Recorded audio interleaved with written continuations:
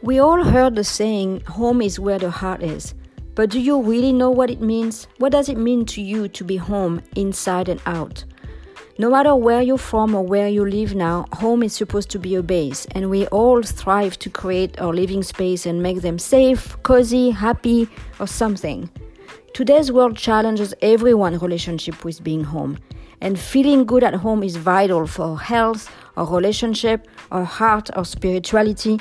So join me every week to learn from everyone: homemakers, nomad, designer, expat, realtor, spiritual teacher, entrepreneur, what it takes to be at home, inside and out.